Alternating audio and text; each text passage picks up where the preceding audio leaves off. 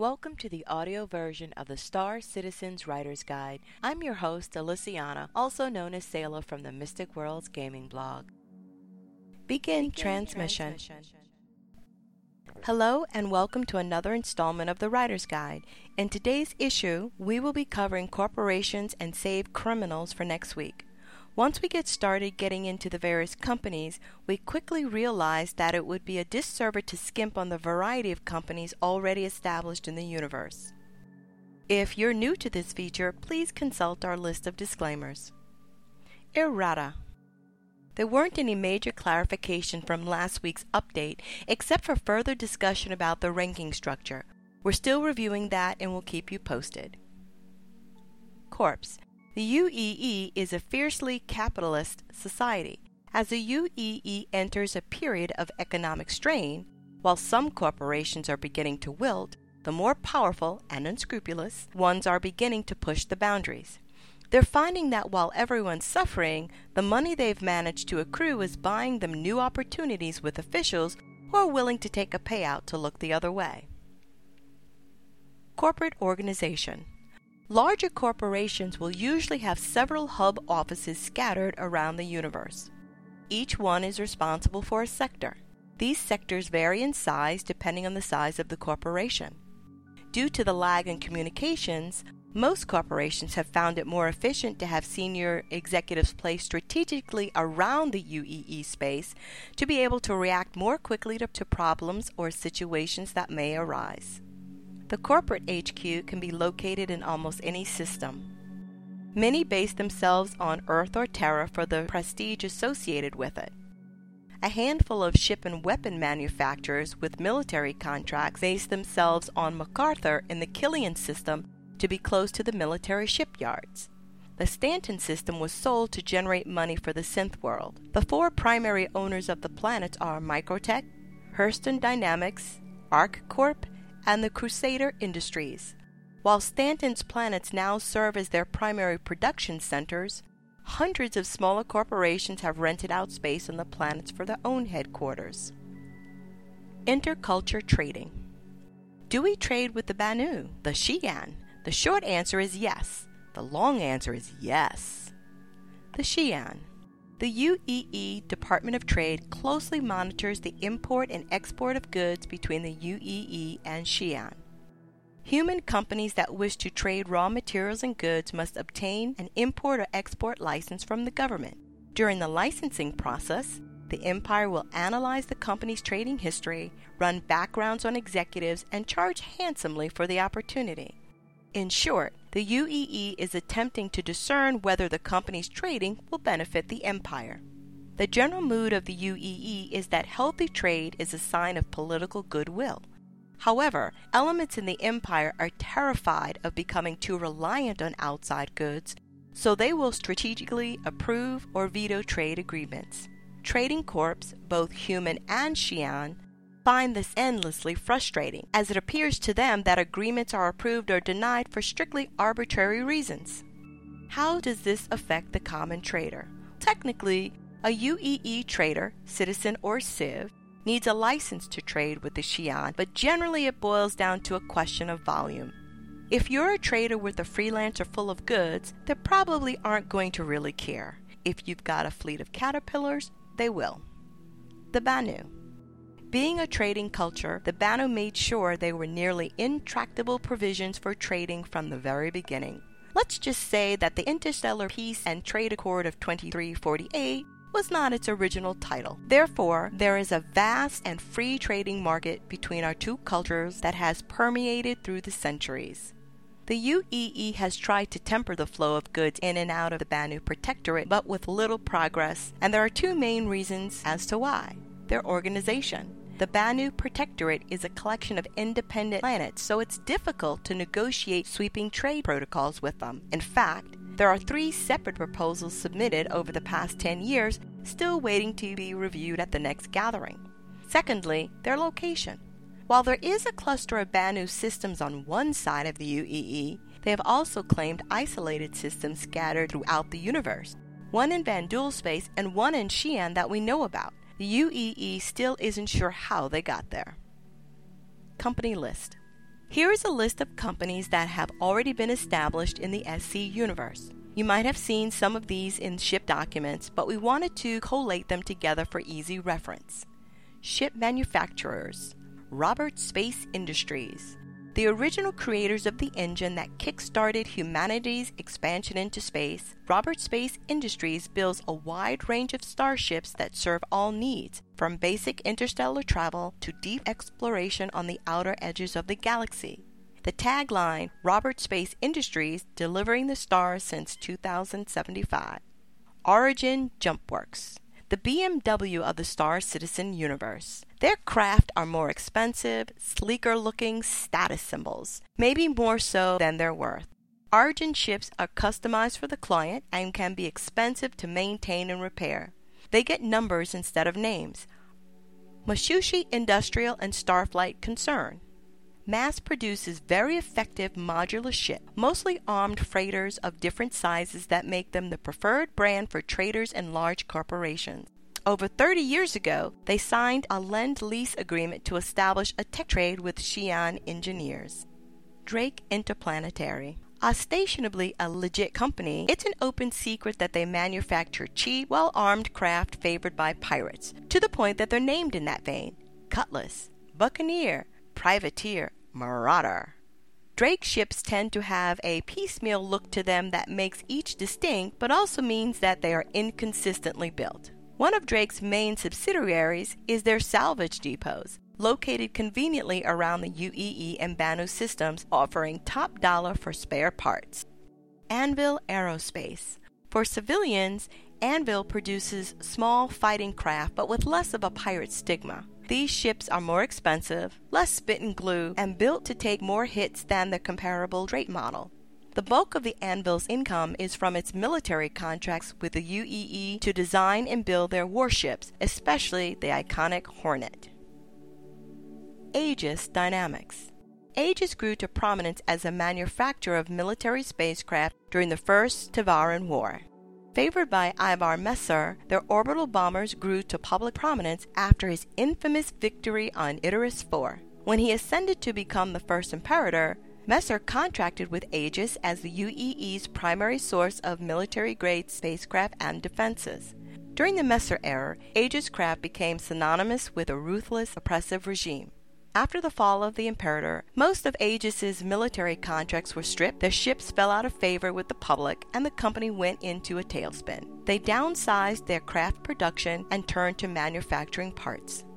These days, Aegis only produces a few craft. The old Retaliator bombers have been repurposed for widespread use as deep space transport or hauling vessels. The Icarus corvette, named after the Battle of Icarus, has been demilitarized for private ownership, even though entrepreneurial pirate packs have been known to spring for one.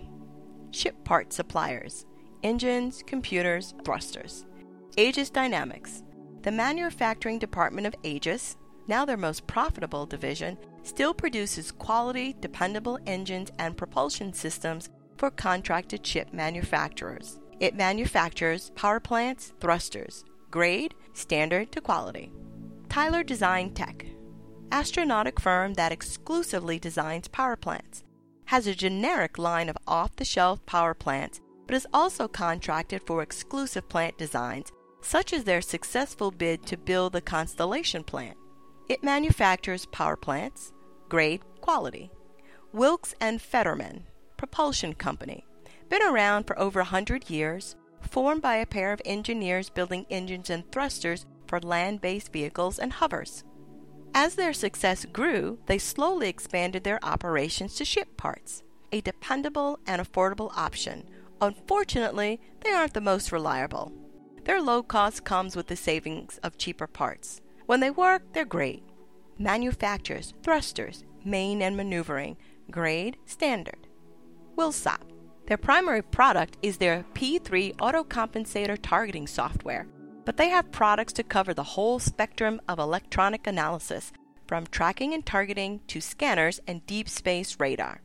Manufacturers: avionics and ship systems, CPU. Grade, standard to quality. Chimera Communications, a dedicated comm and scan system builder. They are the rugged go-to company for miners and explorers alike. They tend to be pricier, but their products are sturdy, well-tested, and dependable. They try to keep a blue-collar tone to their ads and company. Manufacturers: radar/comm avionics, system scanners, variable types and focuses, ship systems CPU, grade, standard to quality. Defensive systems, armor/shields, Basilisk, manufactures a body of army and ship plating.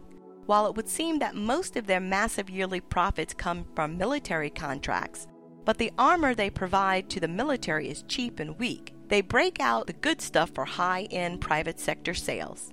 Often joked among naval rank and file that if you're going to strap Basilisk armor to your ship, make sure you order it from their public site. Manufacturers: armor, shield generators, grade, cheap for military, quality for private. Talisman, private defense company that deals exclusively in plating. They are a solid, middle-of-the-road company that offers some high-end armor options. Manufacturers: armor, shield generators, grade, standard to quality, based on the cost. Weapons manufacturers: guns and missiles. Bering, Terra-based weapons consortium. Outsources a lot of designers and subsidiaries to be a one-stop shop for all your defensive needs. Think of it as a conglomerate of Springfield Arms and General Dynamics. They make guns, missiles, tanks, dropships, sentry drones, etc.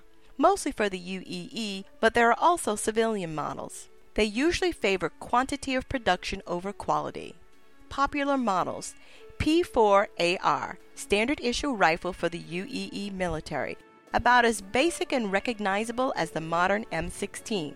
Also available as the P4CS, a more compact and collapsible carbine version.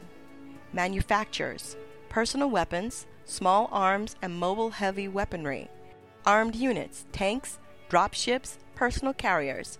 Spacecraft armament: kinetic, energy, missile turrets, ship armor, shield systems, grade, standard to premium. Klaus & Werner, some government contracts but mostly personal defense company.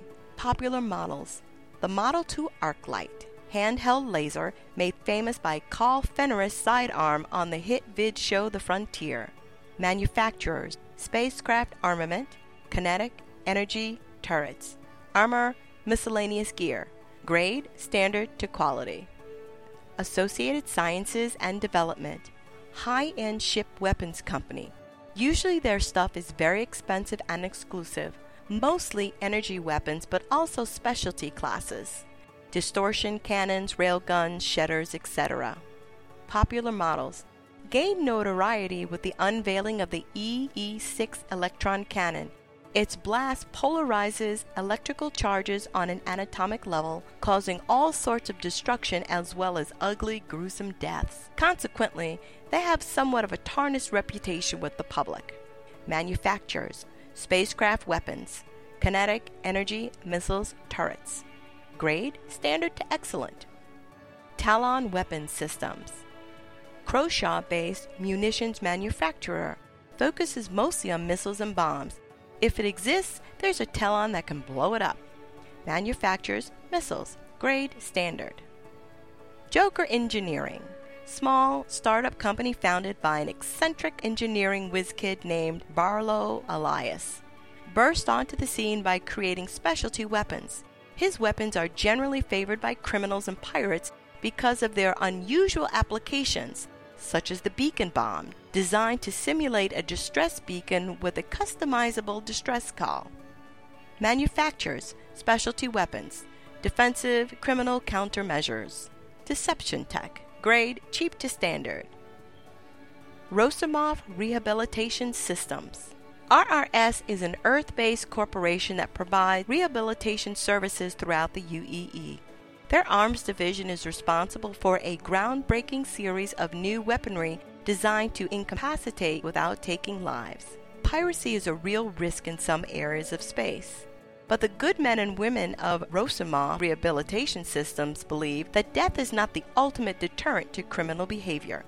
Instead, a solid combination of financial consequences and structured rehabilitation is the key to getting offenders to straighten up and fly right. That is why we offer a line of hanger-level, shipboard, and personal, less-than-lethal defense options that provide customers with the safety that they need and criminals the second chance that they deserve.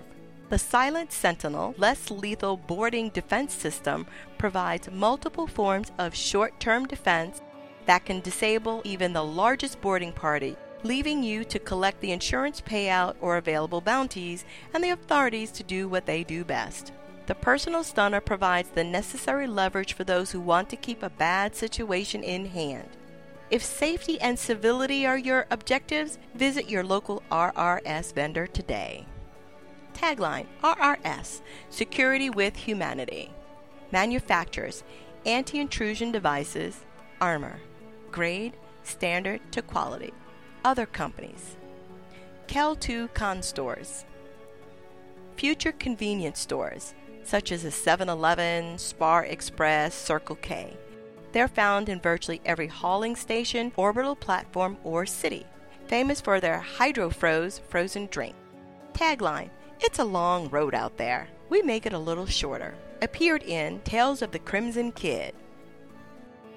Shubin Interstellar. Massive conglomerate that started out as a terraforming outfit, then expanded into planetary mining. They've even started releasing a line of mining equipment. Current CEO: Galvin Arlington, 38, born on Earth.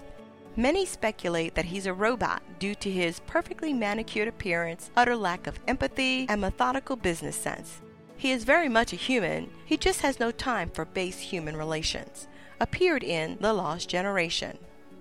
Tori Lee Foodstuffs, producer of vacuum-sealed, vitamin-rich foodstuffs, usually bought in bulk for extended space trips. Tagline: for the distance. Appeared in Clean Shot Dispatch No. 1.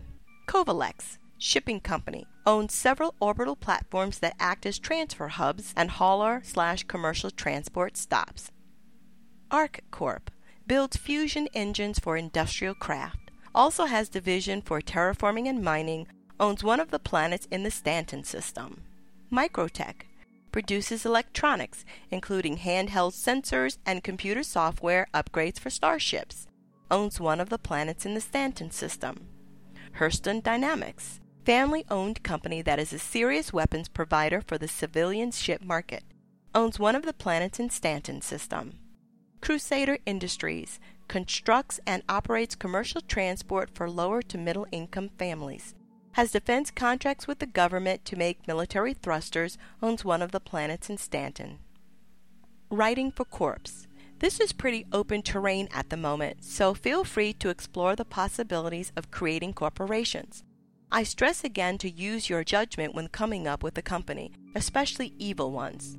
No company can get away with doing true evil for long without serious safeguards in place. They have to have greased the right palms and paid the right officials to look the other way. The more outrageous their behavior, the more it will cost them to keep it under wraps.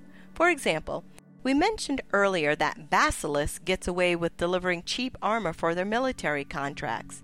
How can they get away with it to the point where it's almost a joke to the troops? Technically, they haven't violated their contract and are continuing to deliver their shipplating at agreed costs. But they aren't going to use the best materials and operate at a loss, are they? That's just bad business. Of course, when they know they're delivering a particularly bad pressing, they'll pay off the necessary contacts in the military to make sure that the plates are approved and accepted. So in short, to the pilots the armor is unreliable, but to the higher-ups, the deliveries are always on time and within budget. At their core, corporations are run by people, so focus on the characters you're trying to create for your story. Establish their motivation and needs for your story by asking yourself these questions. Are they corrupt? If so, were they always that way? Is there a culture of corruption in that corp? Or is it your character manipulating the system to keep his or her actions a secret? Have fun with it. The universe is varied enough to handle all types, except dragons. Just figure out how your corporate character fits into the universe. Questions. Question. In regards to information decay, you are still working it out. If it's going to function in a way you've hinted at here, how are you going to make it work alongside the metagame? Is there anything stopping two people at either ends of a map but on the same TeamSpeak informing each other of events on their end? It would disregard the information decay idea for starters. Answer: this probably falls under a game mechanic question, but I'll try to field it. In short, no, we can't stop people from talking over Skype, etc. As it stands now, the information decay will only really affect the UEE's reaction to things. For example, if there's a Vanduul raid in Centauri, you could IM your friend in Terra about it immediately, but the military or the news won't find out until hours later. This also affects the transportation of goods and cargo. Resources and items won't instantly beam to their destination, they will have to travel. Question. Probably a little late to ask a question, but here's two of mine anyway. What's the average human lifespan in 2943? Will we see tinfoil-clad lunatics wandering around Prime and New York yelling about Y3K? Answer: it's never too late. I'm checking comments pretty regularly. We haven't really tackled this one yet. My initial reaction is that with medical advances in technology, it would probably be around 100. Maybe the record is 140. I feel like at a certain point, the body is just going to wear out. We really aren't designed to be around that long. Gene therapy and cybernetics will help out, but ultimately, to quote the fantastic British vampire Ultraviolet, we're programmed to die. What do you guys think? Regarding the tinfoil-clad lunatics, I hope so. Again, I apologize for breaking up this entry. Next week, we'll jump wholeheartedly into the criminal element, specifically the syndicates, pirates, and an intro course into Cathcart dialect. Please post questions in the comments about this post for next week's entry. Until next time, end transmission. I hope you enjoyed this episode. Your comments and feedback are always welcomed. Links to the actual writer's guide are included in the show notes. All music is courtesy of the Star Citizen's unofficial soundtrack, also in the show notes. This is Alyciana, signing off until next time.